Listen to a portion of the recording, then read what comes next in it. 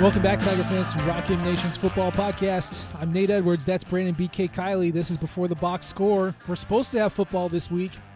We haven't the past couple of weeks, but apparently, somewhere down the line, you got to play the games eventually. BK, how are you doing, man? I'm doing all right, Nate. I think we're going to play this game on Saturday. I hope we're going to play this game on Saturday. I believe that we're going to play this game on Saturday. We'll see if we're actually going to play this game on Saturday. I believe that we will play. Okay. So what is it? It's 56 scholarships that you need. And currently... Isn't it 53? 53 scholarships that you need to play. Okay. 51 have cleared. Wait a second. I know. I'm changing the rules on everybody. This is all my power. 51 have cleared protocol. We're waiting on 2 more COVID cases to come back from today. As far as it's positive or negative or however they test out. It's kind of a mess, man. I feel positive, but I also felt positive about Georgia, and I also felt positive about. I feel good. We've got to be careful about the positive. Yeah, you're right. Feel good. I don't even remember how many games have been canceled at this point or postponed, but at some point. As far as the Tigers go, they have been quarantined. They've been bottled up. They haven't been practicing. You kind of feel like if someone's had it's run its course. So they're ready, and now it's just kind of based off of, is everybody else ready? Yeah, on the plus side, and this is a major silver lining, and literally you'd only find it if you were looking for it. Mizzou is going to all virtual classes after Thanksgiving. Oh, yeah. So, starting next Wednesday or so, there's basically going to be nobody on campus outside of athletes, which should help in terms of the spread of things on campus. So basically from November 25th on, you would imagine that you'll hopefully be mostly in the clear from this stuff. That does not mean you will for sure be in the clear, because you could go to the grocery store and you get it. We've seen how this works outside of sports for sure. Most of us have all been personally affected by it, at least in some way. We know somebody who got it, and a lot of them don't know how they got it. So that is not assuring that this is going to be fine moving forward, but hopefully, fingers crossed, this should be one of the last games where we've got this big of a scare. One of the concerns that I do have, and tell me if I'm misreading this, but earlier today, Eli Drinkwitz said that the team is at 56 scholarship players right now. And one of those is suspended for the first half, talking about Dylan Spencer. So you're basically at the threshold without having anything in terms of COVID. Am I mistaken there? No, that's right. Okay, so they have no margin for error whatsoever. 0, yeah. So I know the cancellation from last week had nothing to do with the suspensions, or at least that's what they said. But, yeah, 3 of those guys can't play in the first half. And you need to have you have to hit the scholarship count for the full game, not just half a game, especially at the beginning. So, razor thin margins. Let's hope that everyone's doing what they're supposed to be doing and have been very diligent and washing their hands and keeping social distance and wearing masks. Because if 2 people didn't, then this game is off. And then we get a month hiatus. Oh, my God, is that right? Has it really been a month? Almost a month? Yeah, basically. It's been 3 weeks right now. October 31st was the last game, yeah. Jeez. They've been off more often over the last 6 weeks than they have played in the last 6 weeks, as of Friday. Cool. It's hard. I get any Mizzou fans, if you're somebody who is having a really tough time getting super interested in this season, I really do understand it. I'm right there with you, man. Right there with you. When Mizzou beat LSU, it was really hard not to be all in, because at that point you'd gone 3 straight weeks. You had seen Mizzou come up with a really big win, and then you go into the Vandy game and you're like, oh my God, they've got a real shot here to pull off 3 in a row with LSU, Vandy, and Kentucky. This is going to be awesome. And then the Vandy game gets postponed. You beat Kentucky, awesome, great. And then the Florida game happens, and it's like, whoa, that was a lot of air out of the balloon. You talk yourself up, and I know you and I, Nate, certainly did this, and it's like, okay, they've got a shot against Georgia. This is a team that's kind of there for the taking, potentially. I don't know if they're going to win, but maybe this could be closer than you think. Boom, postponed. And so it's been such an up and down season for Mizzou, both in terms of like the performance and also the actual playing of the games, that it's really hard to get yourself to the point where you're like committed to, okay, Saturday at whatever time, I'm watching Mizzou on this channel. Because basically up until like Wednesday, Thursday, maybe even Friday in some weeks, you're not totally convinced that the game's even going to be played. And then by Saturday, you have no idea what the performance is going to be like. So it's been a weird year in every possible way for Mizzou this season. Fits and starts, dangerous, conditions. Nothing's normal. And when it's not normal, you don't have your routine. You don't have what you're used to. You don't have that tradition, the ritual that you have. It's just not there. So it has been tough. It has been tough to get involved, stay active and stay interested in the sport. But it's there if you want it. And in theory, our guys will be coming back this weekend against an opponent that's pretty deflated. So there are reasons to get excited. And God, if we can just get through tomorrow, right? We always record on Tuesday night. We can get through. I think it's noon Wednesday is the last that they can cancel it unless something crazy happens. Get through there, then we can really start tricking our minds into thinking there is a game happening this Saturday. We can get excited. We can listen to the podcast. We can watch the shirts and pants be revealed. We can find out where our SEC alternate channel is located on the TV and, get into that and watch the game and get excited again. Because, if taking 3 weeks off and your last game was a blowout loss, it's no fun. It's not, and on the plus side, it seems like this is at least possible to be played. Drinkwitz sounded fairly optimistic.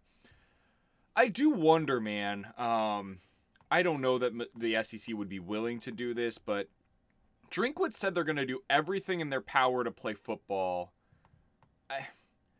Is there any way that they can skirt these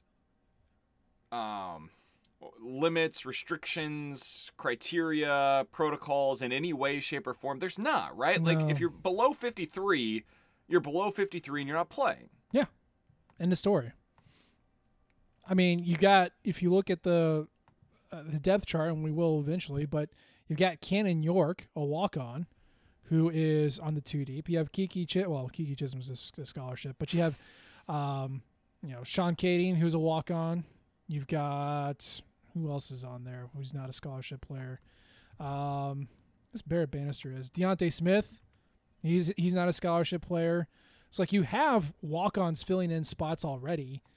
But it's all about the scholarship players because they don't want you to trot out, your walk-on 6'2", 275 offensive lineman against an SEC defensive line. That's not fair. So this is what the schools agreed to before they put themselves into this mess, and so them's the rules. That's what we got to go by.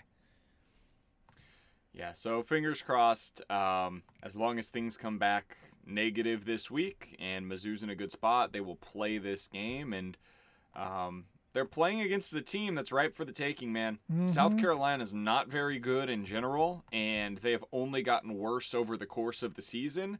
And now they're a team that's dealing with a coaching firing, which is kind of wild. You're really good on this stuff, so I'd love to take a second on this. Sure. South Carolina paying in the middle of a pandemic, what is it, $15 million 15 for Will Muschamp to walk away is wild, man. It's pretty crazy to think that is still happening even in the middle of a pandemic when all of these schools are hemorrhaging money. Did you think that there's a single person or a group of people in South Carolina that has $15 million to spend? Would you ever think Sure. Yeah, the boosters. Yeah. I don't know what the money in South Carolina is invested in, but I kind of have a feeling that they are really – well, I think the issue at hand is that their athletic director, Ray Tanner, who I think was an old baseball coach for them, not really well liked currently. I don't know the politics why. I just have heard that he is not liked. So this move, a couple different ways you can look at it. Number one, it could be, well, Mr. Tanner, you made this hire. We don't like him anymore. We didn't like him in the first place. We certainly don't like him now. This is step one of a two-step domino firing process. Could be that. It can also be Ray Tanner reading the room and going, Hey, I'm not well liked. What's something I could do? Oh, I could fire my football coach who's 2-5. That's an option. Now, why he didn't do that at the end of last year, couldn't tell you. Really couldn't tell you. I was very confused as to why they brought him back for this year anyway. But they did, and they fired him. And essentially, for 2020 and all the optics and everything like that, you're an athletic director. You're running this as your business. And essentially, it's, okay, we're going to tank early so that we can bring back Hugh Freeze into the SEC, which I already hate. Right. I've never been a fan of Muschamp to begin with. No. So it's not surprising to me that he failed there, given the way that he coaches, the style that he plays. I'm not surprised that this went this way. It doesn't change how stunned I am. Not stunned. That's not the right word. How bad of a look it is that in the middle of all of this, you're willing to just throw $15 million while there are other programs across the country, other universities that are literally slashing athletic programs. Like, oh, we've got a women's water polo team? Yeah, no, not anymore. We've got a women's soccer team? Yeah, no, not anymore. We don't have that anymore. Meanwhile, at South Carolina, they're like, oh, yeah, 15 million, get away. Well, you're not winning football games. I get it. I understand why this is different for football as opposed to any of the other sports that are non-revenue. It doesn't make it any better of a look. In terms of the perception, how it looks to other people, it's a very, very bad look. They just get furloughed. it. I understand how the money works, but it's bad. They just furloughed staff. Not even athletic staff, like academic staff.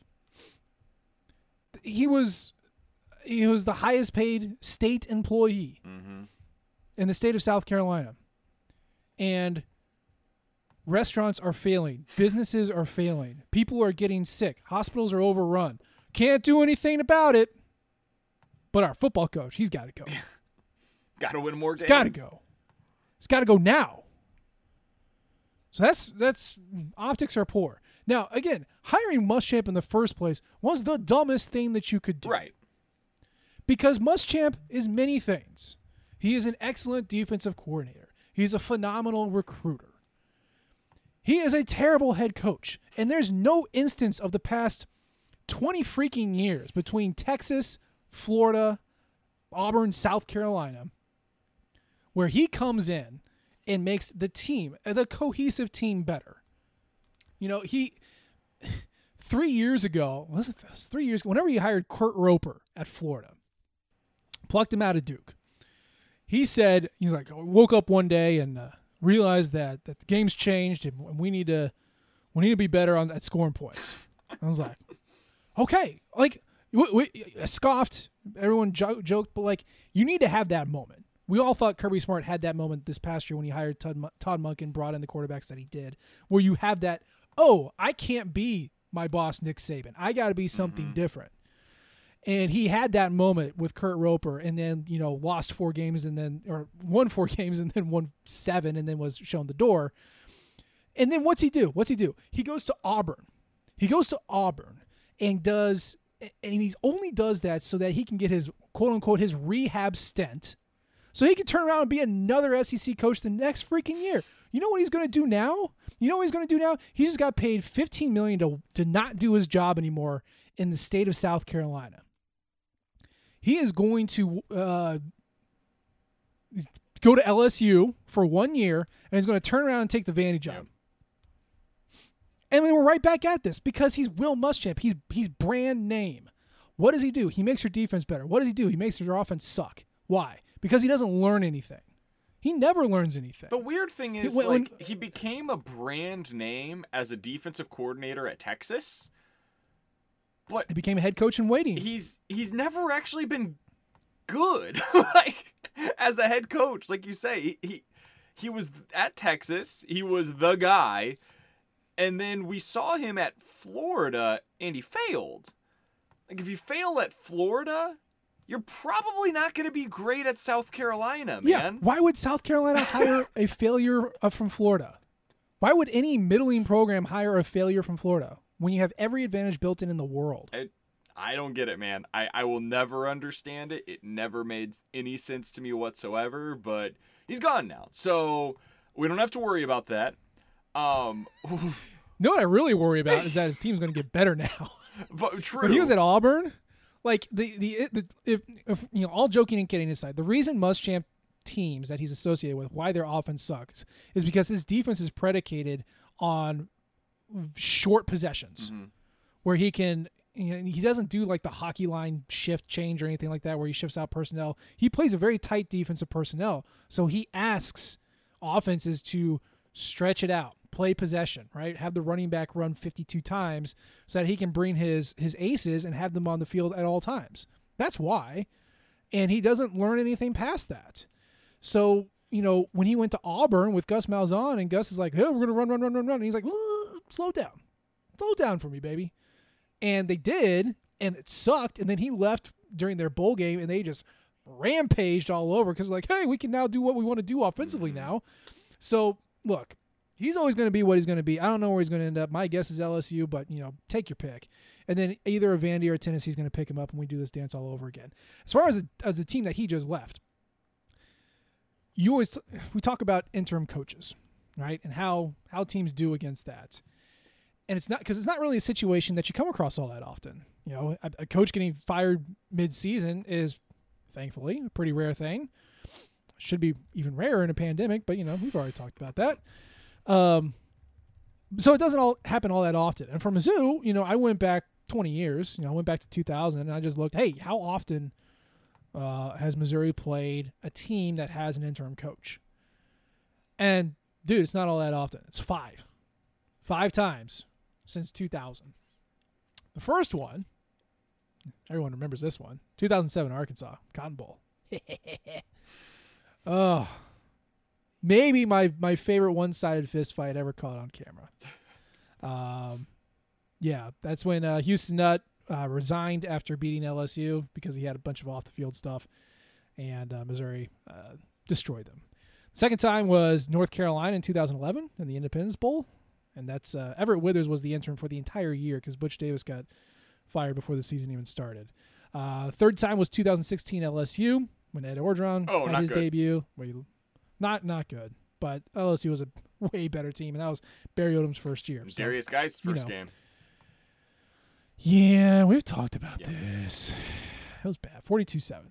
Fourth time, 2017 Florida. When Jim McElwain claimed that he was getting death threats, couldn't back it up. But that wasn't why he really got fired. He got fired because he lost to Georgia, and then they fired him for cause because of the death threats. So that's, you know, SEC priorities. But yeah, Randy Shannon stepped up. Tigers beat the hell out of him. And then 2019, last year, Arkansas, game that's just better not to be remembered. So overall, Missouri's 4-1 against interim coaches, and now we get Mike Bobo, as of late from Colorado State's head coach, but also Georgia's OC for like 15 years, inheriting this team. And I don't know what they're going to do, but he's got his work cut out for him. He does. He was getting a little bit of late buzz at Mizzou, wasn't he? Wasn't he a guy that at least we heard his name on one of the hot boards? Certainly not from me. No. I'm not saying that you were an advocate for it. I mean, look, the dude tried to replicate the Jim McElwain, where you're an offensive coordinator in the SEC, and then you ride the Colorado State gravy train for a couple years and then come back. He messed that up. Like, he did not have the right staff. He was not prepared to be a head coach. So, if I didn't read it, I didn't advocate for it, and whoever did should feel really bad about themselves. Okay, well, never mind. Moving on from that. He's not a guy that comes in and well, here. Like Ed Orgeron, when he became a head coach interim at LSU, I see, obviously now we have seen that he works as a head coach in general. I see how he definitely works as an interim, right? Like, he gets everybody excited. He brings back the music to all of the practices. He gets the LSU back in the LSU, right? He's a stepdad that lets you eat ice cream for dinner. It's great. Exactly. Your bedtime is no longer there. Suddenly, it's fun to play football again. I understand how that works. I don't know if Bobo's that guy. I'm going to go ahead and actually venture to say that he's probably not that guy. And so I don't think it changes a whole lot, honestly, in terms of the way that I look at this game on Saturday. And even bigger than that, I'd actually say that given the fact that this week we've seen 4 opt-outs from South Carolina, it kind of goes the other way for them. They've become much less talented this week. So if this game is played, and Mike Bobo is obviously going to be the new interim coach, I fully expect that Missouri's going to have a pretty good shot to be able to win this one. Would you say they're 6.5-point favorites to win this one? I would say that Vegas views them that way. That is an accurate statement. Yeah, it's tough for a college team to play for an interim coach, especially in the middle of the season. You know, you're feeling, okay, hey, we had such and such goals in place. We didn't lose our coach because he's so damn good, right? Like, no, you lost him because you're doing poorly. And then you add on top of that, this season, you know, what were your goals for this season as South Carolina? Realistically, you know, you stay in shouting distance of the division title until November or something like that. They don't have that. They have 5 losses. Their coach is gone, who brought them in. The guy who's running the show now wasn't even there last year. This staff is not going to be there next year. You know, you don't fire somebody in the middle of the season to just promote from within from a program that sucks. Like, that's not going to happen. And to play on this team, play this game with this team, you need to be in quarantine constantly. You can't do anything that college students want to do. Now, even if you're not on the team, you should stay quarantined and stay safe and all that stuff. I get that. But from a player standpoint, do you want to make all those sacrifices and get tested 3 times a week for the love of the game? And by the way, they've had 0 games postponed so far this year. Their schedule is almost done. They have 3 games remaining this season over the next 3 weeks, and then it's over for them. So for them, they're looking at this and they're like, man, I got 3 weeks left. I've got my finals next week. I go home after Thanksgiving anyway, and I'm done. I'm just going to get out of here a week early. Like, there's no reason for me to be here anymore. Most of these guys are probably taking a majority online classes anyways, and that is not a shot, like, against athletes. It's just a statement about the reality of college right now, right? For anybody, whether you're an athlete or not, most of your classes are likely online right now. So I get it. I'm not surprised by the opt-outs. I know that you certainly are not surprised by the opt-outs either. And it makes a lot of sense, especially for the guys that are getting ready to go into the NFL draft, including J.C. Horn. This is a secondary that's been decimated, man. These have real tangible impacts on what the game's going to be on Saturday. Like, it's not just, hey, they had a few guys that opted out. No, they had 2 corners, starters, that are gone now, a safety that is gone now, and a freshman defensive lineman that was pretty good that is gone now. So I don't know how good their backups are. I would imagine not as good as the starters, considering that a couple of these guys are like legitimate NFL prospects that are now gone. This is pretty big, and it could potentially mean another interesting and important game for Connor Bazelak going into this one. So with J.C. Horn, who, by the way, I would say is South Carolina's best player, full stop. Was the key to them beating Auburn? Yes, exactly. With J.C. Horn, with Israel Mukuamu, who was their other starting corner, and with R.J. Roderick, who was one of their starting safeties. With those 3 guys on the field, South Carolina's pass defense ranked 107th in the country. On passing downs, right? So 2nd and long, 3rd and long, 4th and long. They're 113th. That's with those guys. Now they don't have what, 129? 120-ish. Yeah, of the ones that have started to play. Yeah. Yep. So it's bad. It's real bad. And I know that the Mizzou football team, as currently constructed, is held together by Chinese paper and whispers. But, like, it feels pretty good to not have to go up against those three guys. Now, you could say the same for Mizzou against LSU. Mizzou was down a ton of dudes, surprisingly down a bunch of dudes, and they stepped up and beat LSU. So don't write this off and say, well, we got it in the bag, but you would prefer to play a bad team without their best players, just full stop. Yeah, I don't care how it happens. Like, exactly. If they beat South Carolina with literally all of their backups, if South Carolina were somehow exempt from the protocols and they were like, hey, they're going to play with 0 scholarship players this week, I'd be like, sweet, let's get this W. Like, let's get to 3-3. Let's find a way to get back on the plus side of the ledger here pretty soon, hopefully, against Arkansas. Mm-hmm. I don't care how any of the games win this year. You said this early on. None of this matters. All of it is for the money. It's all fake. Mm-hmm. This 2020 season is not something that is going to go down in the record book. That being said, the win against Kentucky was very real. The win against LSU was very real. I'm going to remember those. Yep. I don't care who's on the opposing side of things. I've talked about this a million times. South Carolina is Missouri's rival. If they beat South Carolina this weekend, I'm going to like that. I'm going to enjoy it. It's going to be nice to me to watch Mizzou go into the other Columbia and win that game. I'm into that, man. You like that? I do like that. I do too. Yeah, it's got to count. The wins count. The losses, I don't give a crap. Whatever. It's fine. By the way, Missouri is South Carolina's probably their last chance to win because they played Georgia after that and then Kentucky after that. So maybe this is the game that we make their ass quit, right? Mm-hmm. Like we beat them and then everybody opts out. Kind of like that. Remember that Tennessee game a few years ago? Or that was the end of Jubilee? I do. I mean, that was the end of Tennessee at that point in time as they knew it. And then it was the end of Butch, too, when we put up 50-17 again. So, who knows what's going to happen. But right now, South Carolina is trending down. No team feels good with an interim in place. No team felt good about playing in the COVID season and everything being all wonky. And now you're losing your best player on the team and 3 of your defenders in a secondary that sucks. Like, it's trending poorly, and Missouri needs to take advantage of that. Now, on the Missouri side, we've danced around this a little bit, so let's just dive in. It's not great.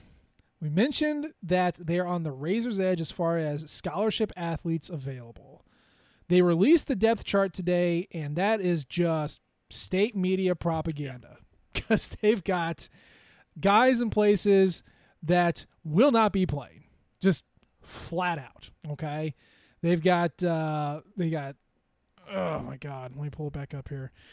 So we've got Zeke Powell, Dylan Spencer, Michael Maietti, Case Cook, and Javon Foster as the starting offensive line. We already know the lie. Spot the lie. Dylan Spencer ain't starting. We know that. He's suspended for the first half of the game. So who steps up? Well, that's Luke Griffin. Luke Griffin, who is both the second string left guard and second string right guard. So if he goes down, I don't know what's going to happen. We had a really interesting reveal that Jatorian Hansford, if you remember that name from 18 years ago, is going to start. Do I see Jatorian Hansford on this depth chart, BK? No, sir, I do not. So I don't know what any of this means. I don't know what's happening, but it's bad enough that they're bringing back dudes who need shoulder surgery. That's where we're at. I don't know what to make. We know what to make of it. It's not good. It's not good. Mike Ruth is now your backup at both guards, it appears. And that's, again, according to the depth chart, which may or may not be right. Bobby Lawrence is backing up both tackle spots. It's bad. The depth on the offensive line is in a really, really bad spot. The depth along the defensive line is in a really, really bad spot. Everywhere else is mostly okay. Drake Heismeyer, our backup center, is now a defensive lineman because, sure, we need it. It's not good, man. It's not what you want. And I'd love more than that in terms of analysis, but there isn't more than that. This is what we're doing in 2020, and specifically at Mizzou what we're doing. Because it was already going to be a pretty shallow roster, given the restrictions and recruiting that they've gone through. And then you added in the pandemic and the transfers and the opt-outs. And it just became a mess. And this is what they're now going to have to deal with for the remainder of the season. And there's no getting around it. So you're going to go into it with whatever you've got, the same way that South Carolina is going to go into this with whatever they've got. And you hope that you're able to come out on top. But make no mistake about it. They do have a serious lack of depth and a lack of upside in terms of the starters on both the offensive and defensive lines right now. And apparently there's some receivers who are doubling as defensive backs for this week. It's fine. It's fine. I'm assuming that's J.J. Hester. I think he played both ways at Booker T. Washington in Tulsa. I would imagine a lot of these guys probably did. Yeah. I think most of them do. It's high school. If you're a 3-star athlete, you can probably play both ways. I think that's the case. But I don't know. This is where we're at. Everyone's playing double duty. Do you remember, who was it? Cam Hilton, who was a defensive back who switched to receiver in 2015 because everyone was so bad. Caught like 2 or 3 passes against BYU. Like, that's kind of where we're at right now. Yeah. I actually thought he was going to be good as kind of I thought so too. I thought he was going to be a really good player. He was pretty decent safety. He was fine. Replacement level. Yeah, they're in a bad spot, and everybody's in a bad spot across the country. Specifically, Mizzou's in a bad spot. I don't know what to make of any of this depth chart thing, man, because we mentioned this a few weeks ago whenever it was the Kiki Chisholm and Damon Hazelton situation where both of them were like third stringers suddenly, and it was like, whoa, what do we make of this? And the answer was nothing. Because both of them were out there on the first play of the game, and Damon Hazelton's back to third this week, it looks like, and it doesn't matter. None of this matters. We'll see what it looks like on the first play of the game, and once we get there, we can report on it. We can talk about who is and is not available. But right now, all we know is injuries, and it sounds like Daniel Parker is not going to be out there. They've got a lot of injuries. Kobe Whiteside is questionable. And it sounds like on the bad side of questionable. Yeah. Still. Yeah. Larry Borum is probably not going to play, so it's just... It's not good. It's not good. It's not good. So, throw the kids at it. Field a team. Get some experience. South Carolina's not going to spot either. Just do what you can. The fact that you're playing the game is the victory. That is the W. The loss is not playing it. So whatever may come, win or lose, whatever. If we play the game, that's the win. I just hope everyone's safe. That's all you can ask for this year. So as for the actual game, I took a little look at the stats, and I already kind of hinted at how poor South Carolina's defense is. They are really bad. Now, keep in mind, overall, as far as Bill Connolly is concerned, they're the 80th best team in the country. Missouri's 76th. So there's not like a huge chunk of difference here. The main thing that really stands out is that Carolina's offense is 75th. Their defense is 76th. That's how important. Oh, wow. Yeah. They are so bad against the pass, but they're really good at blitzing. And they're really good at limiting explosive plays, which if you have to be good at one thing, that's the thing that you want to be good at. But that's literally their only strength. So they're piss poor in everything except those two things. It makes them come out to 76th. Missouri, on the flip side, their defense, 39th currently. Their offense is 103rd. So you can't just assume that they're going to wreck shop against this Carolina defense, but the specific way to pick them apart is the specific way we've seen Missouri pick apart another team in LSU. So you kind of start putting 2 and 2 together and thinking that, hey, they got a chance. Yeah. It's tough because I convinced myself going into the Florida game that Mizzou was going to be able to get the passing game going. That didn't happen. I don't know if you watched that game, but it didn't go well. I did. No offensive line to do anything. That was the problem. Yeah, and so if South Carolina starts blitzing a lot and Missouri's offensive line isn't able to pick it up, I have a little bit of fear about what that looks like, Yeah. And if they decide not to use Tyler Beatty in a way that they've used him all season, have been effective in doing so, well, that wouldn't be great either. If they decide to use Larry Roundtree as much through the air as they do on the ground, well, that is probably not the ideal way to go about that. I I hope that we see the A script this week is basically what I'm saying from Eli Drinkwitz, because I don't think we really got a whole lot of it after that first quarter against Florida. No, we definitely did not. And if you've got receivers playing defensive back, you need to spell them a little bit. Guess who's just a great candidate to go catch a ball? Tyler Beatty's a great candidate to go catch a ball. Mm-hmm. So if Eli's got any creativity, scraping the bottom of the barrel as far as situational players and situational, kind of setups for the game, just dump the bucket out, right? Put Beatty out on the far side. Bring in Nico Hay and Logan Christopherson in the backfield and hand it off to one of them. Why not? I don't care. If you want to do unbalanced lines, slip the tight end as a tackle and make the tackle eligible somewhere else, do it. Just get as weird and creative as you possibly can. You've had 3 weeks to figure out what you want to do. You're down a bunch of players. They're down a bunch of motivation, bunch of players too. Just get creative, have fun, get weird, and do whatever you want, because it doesn't matter unless you win, and then it does matter, which is really nice. Yeah, it matters to Mizzou fans in this game because it's South Carolina and because of what the opposing team is going through so far this year. Mizzou's going through a lot too, though, so it's weird. It's one of these things where, like, I want to do regular football analysis, and it's just so hard to do that this year, man. I'd love to tell you about, like, the corners that they're going to go up against. I haven't seen them. I don't know. I'd love to tell you about the defensive scheme that they're going to go up against. I don't know if they're going to switch things up this week. So it's all kind of, it's this blend of 2020, which is the pandemic season, mixed with the coaching change that they're facing this week, and it just makes for a whole hell of a lot of uncertainty in what we should see from both sides. And I'm hopeful that Mizzou's able to come out on the right side on this one. And really, that's, at the end of the day, all that matters. Yeah. They don't have to cover. You can win by 1. No, win by 1. I don't care. Yeah, just do it. This is one of those games. I know for me, I always want to beat Kentucky and Arkansas and South Carolina. Like, that's good. And I think most Mizzou fans want to see that. Those are the swing games every year. Yeah, exactly. And then whatever, team you pull from the West, if it's peer or not, just whatever. Like, that's what you want to be looking for.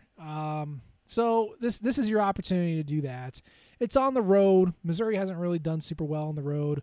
So it's a weird environment all around. It's a weird week, and who knows what it's going to look like, but we're just going to take it and we're going to analyze it like we usually do. It's just tough to preview it because, like you said, we don't know what any of that's going to look like. So that's okay. That's okay.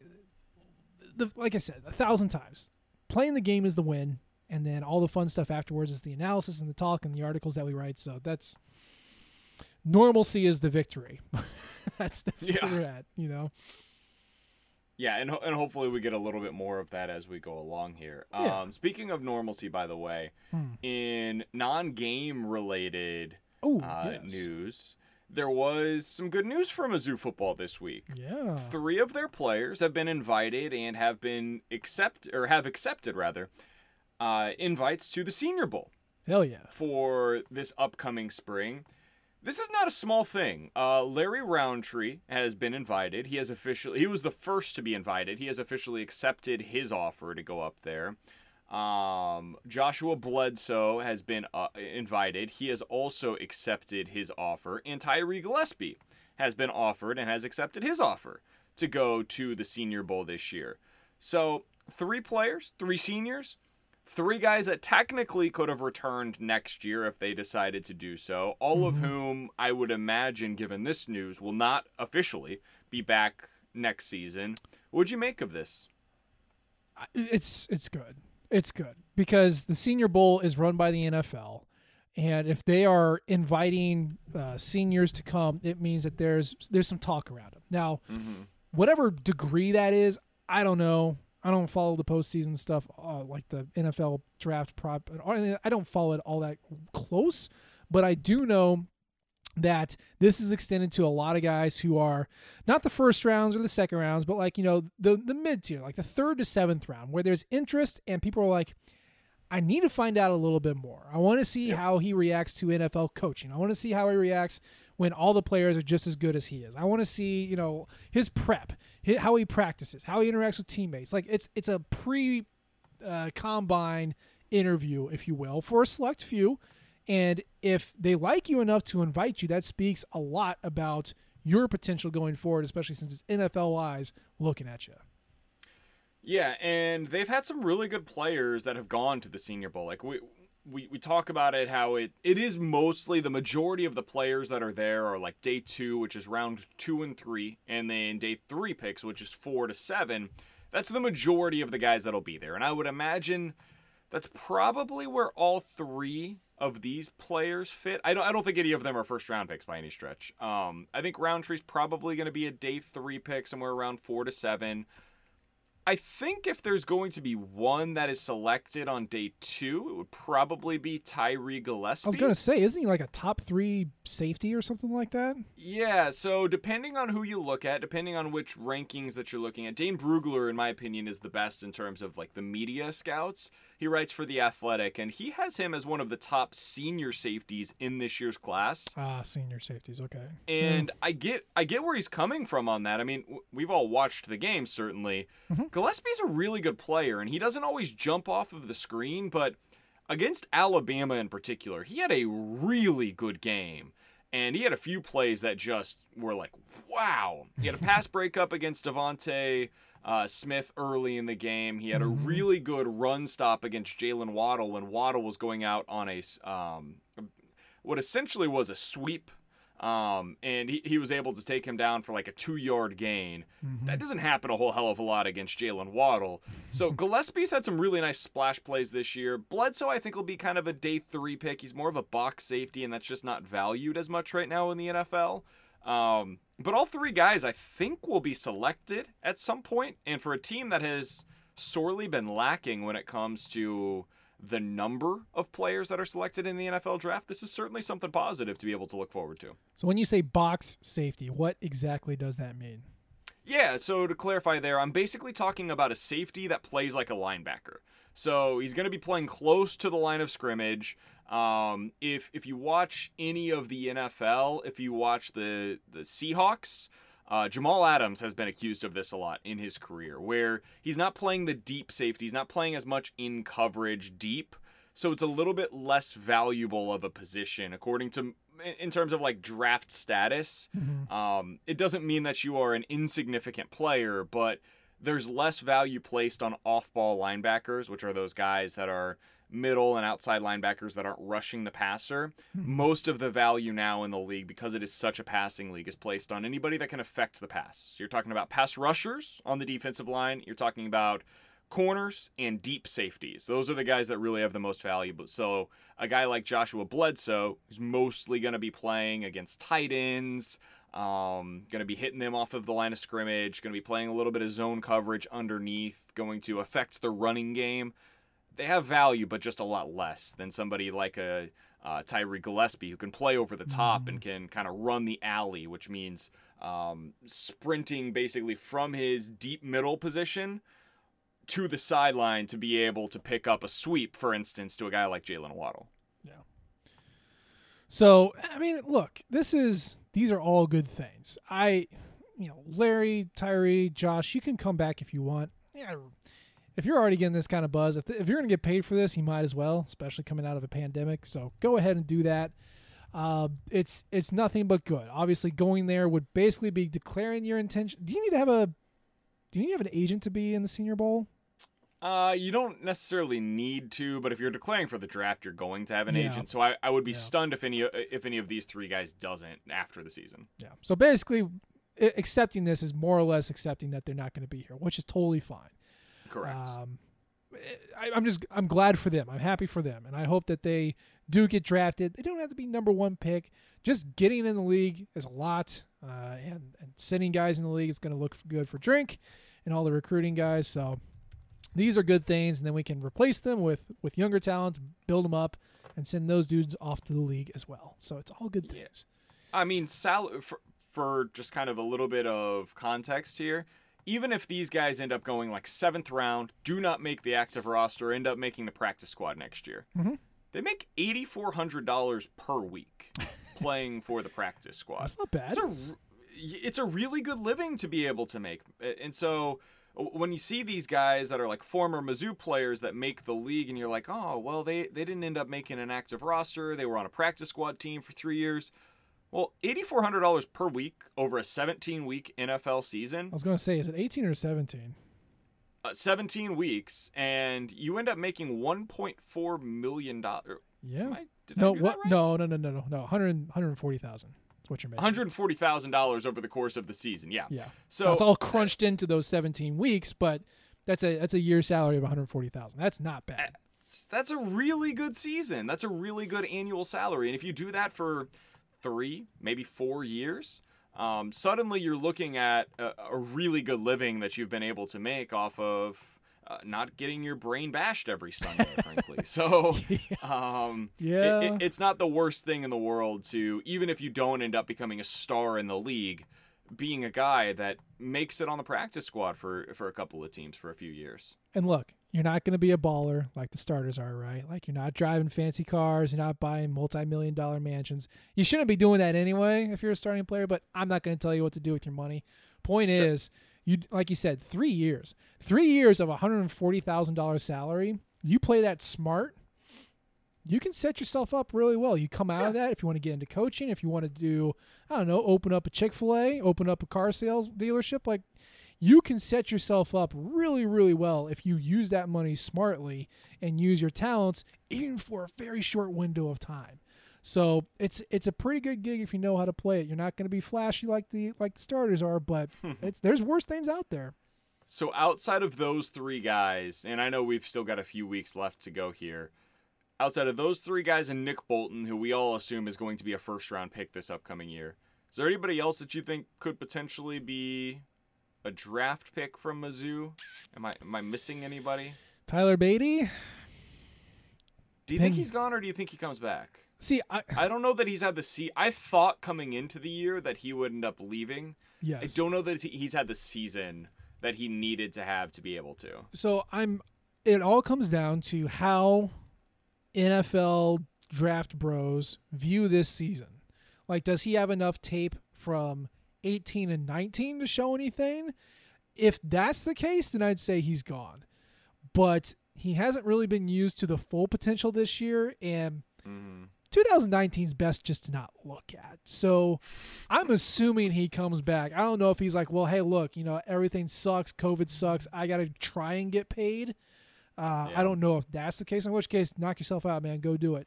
But if he can come back, if he has the luxury of coming back, I would strongly suggest he does. Other than that, certainly not Daniel Parker Jr., not after this year. He's still injured, clearly. And I don't know, maybe a Mike Maietti. Jersey Mike gets drafted, maybe undrafted. I don't know, but that's why he's here, right? Yeah. Maybe Utsi gets in as an undrafted free agent somewhere, as like a run-stuffing nose tackle. I'm trying to find other guys. I don't think that there's a whole lot of other contenders right now. Like, I think eventually Enos Rakestraw is going to be an NFL player. I wouldn't be surprised to see Jeff Coat end up getting a few looks after he's done here. I think there's some other. I think Jalen Knox is probably going to be a player somewhere, late round pick maybe. Like this year or once he? No. I think after he leaves, I think he'll be back next season. But those are a few guys that I think could potentially make it. But for this year, I don't really see anybody else that would end up getting that kind of a call. See, Markel Utsi just reminds me of a Ricky Hatley or a Walter Palmore, and they got a shot. I don't know if Walter Palmer is still in the Texans or not, but they all got shots. They were undrafted. They had at least a couple, a year at least in the league. So yeah, I would see something like that, but I don't know. It just feels like this is not the year for like some guy to like solidify, or not solidify, but like break through and say, yes, you didn't know me before, but you know me now. I don't think this is the year for that. Unless you're Kyle Trask, in which case. Kyle Trask, in which case quarterbacks are always overvalued. So whatever. So I would suggest if you're getting good buzz, go ahead and get the heck out of here. But I think for a lot of these guys, like on the fence guys, like Beatty, like Maietti, I think another year, a full year of a normal year, I think that could do them well. I'm with you. I'll be interested to see if that's the case for any other guys on this roster. Like, I don't know who else would even be a candidate for that, but I've got to imagine that there's somebody out there that's going to come back next year that we're like, oh, we get another year with them? That's kind of cool. Who's the most likely candidate for dumb leaving early situation? Dumb leaving early. So declaring for the draft? When they really shouldn't. I don't know if this team has a whole lot of candidates for that. Because there are some every year that you're like, whoa, what are you doing? I don't know that Mizzou has those this year. Like, in the past, they've had some running backs that have done it. Demaria Crockett. Yeah. I got that one, though, because, like, he wasn't going to increase his value. We had kind of seen the player that he was at that point. Yeah. But, yeah, he ended up being one of those guys that did kind of make the practice squad for a couple of years, and then it was like, oh, okay. And I think that's just going to be it. That's just all we're doing here. If I absolutely had to pick one, I agree with you. I think most of these guys are smart enough to know when and when not to jump. If I had to pick one, Damon Hazelton. Oh, well, I think he's going to go. I don't know if I think that's like dumb, though. I don't really? You think he's going to go? I don't think he's going to go in the draft. I think he's done at Mizzou. Okay. I did not think that he would. Was it 30 targets, 17 catches, 175 yards, 0 touchdowns. Now, that's only 5 games. He could absolutely crank it up in these last 5 when the difficulty gets a little easier. But if we're going off of just what he's done so far, absolutely not. I mean, he's been in college since 2016. Did you think he was coming back? I thought he should go. I thought he should leave, but I also thought he'd be doing better than this. Yeah. No, I hear you. That's an interesting one. I hadn't really even considered the possibility that he would return next year. Okay, so especially while we're talking about it, Kiki Chisholm, is he coming back? No, I don't think so. Wow. I would have assumed that they didn't. I mean, listen, we've talked plenty about both of them. We have. It's not like they've had some like tremendous season in terms of like the overall production numbers. Quite the opposite, actually. So I would have assumed that both of them would either transfer again or go to the NFL draft. I could be. This is 100% speculation to be totally clear here. Yeah. I would be surprised if either are back next season. Look, they came here with the full intention of 1 year, get your experience in the SEC, and then get the heck out. That was the goal. I don't know if that's the goal here. Not only because of, this season, but just their production. It's just not there. Like, you could. I'm not saying don't, but if you don't have to leave, and I understand Damon Hazelton's an old man now, but if you don't have to go, like if you have a redo of a totally normal season, we think, wouldn't you take it?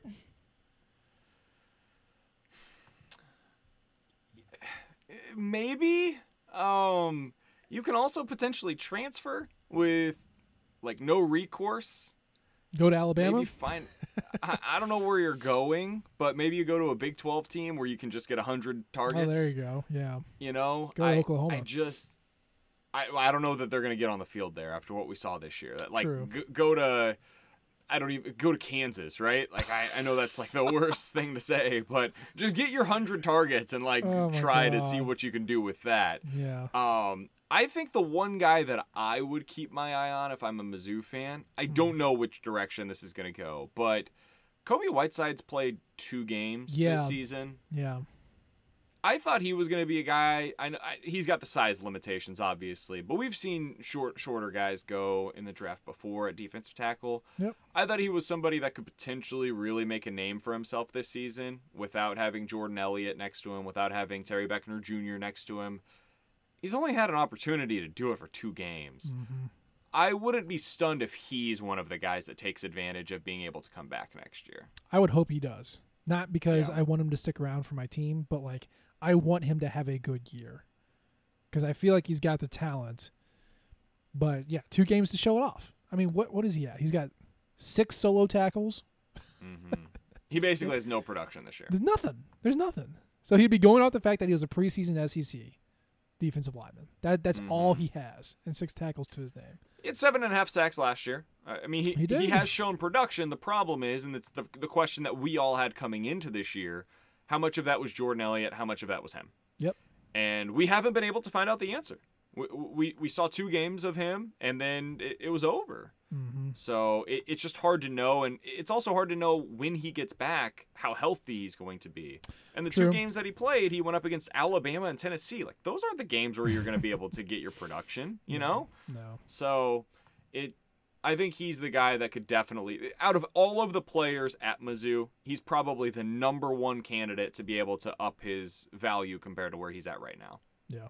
If he decided to come back for another season. Agree. Now mentally, I am writing off every senior. Every single Sure. one. But I do think there are some good candidates, the ones that we've highlighted, that would benefit from coming back. Now, they don't have to take our word for it. I want them to make their business decision, but I think a lot of these are pretty easy cases, and if you have the opportunity, I'd take it, man. If you got to redo, take it and better yourself and try and get to the NFL with a normal season and some better stats. That's all. NCAA has given you this opportunity. Might as well take advantage of it. Might as well. Basically, I mean, it sounds kind of crass saying it this way, but it's $20,000 to $30,000 for free, and you get to play football for another year. And a lot of these guys is going to be the end of their line for them playing football. So if you got an opportunity to do it, I totally understand taking advantage of it. If you decide not to, you want to go do something else, you want to go work elsewhere, you want to get started on your life, you want to make a salary, no, not going to bemoan that either. I got no issues with it either way, but whatever they decide to do, more power to them. I do think there are some good candidates on this team, and it kind of starts up front there on the defensive line where you could see some guys that maybe come back. Yep, I agree. Whew. We almost made it to an hour. You got any parting shots? Any last words of wisdom? I don't think so, man. I'm looking forward to this game on Saturday. I think they're gonna win it. I hope they're gonna win it. I hope they're gonna play. I believe they're gonna play. But again, kind of going back to the theme of the show, 2020, and specifically this Mizzou team, you don't know. It's been a roller coaster. Yeah. Score prediction? 31-23. Ooh. Wow. Okay. 31-23. Mizzou. 31-23 good guys. I'm going to say 28-27 good guys. Real nail biter. So you've got South Carolina covering. I've got Mizzou covering. Mm-hmm. And both of them are like right at the line. Basically right there. Yeah. Yep. Well, we'll see. We'll see what happens. Keep your fingers crossed. Put your pajamas inside out tonight. Hold your breath until noon tomorrow and hope that nothing else bad happens. And then we can play this game and get it going. And then we can come back to you with shows on the weekend, breaking down a game. And then we can just hopefully write out the schedule like normal for the rest of the year. That's all we can ask for. So, but yeah, that's our show for today. As always, we appreciate the downloads and the subscriptions. You can leave a comment. You can rate us. We have all types of feedback. You can follow us on Twitter. I am at Nate Edwards. He is at BK Sports Talk. And, of course, you can follow the Rockin' flagship at Rockin' Nation. We appreciate you tuning in this time. We'll try to do better next time. And until then, MIZ. COU.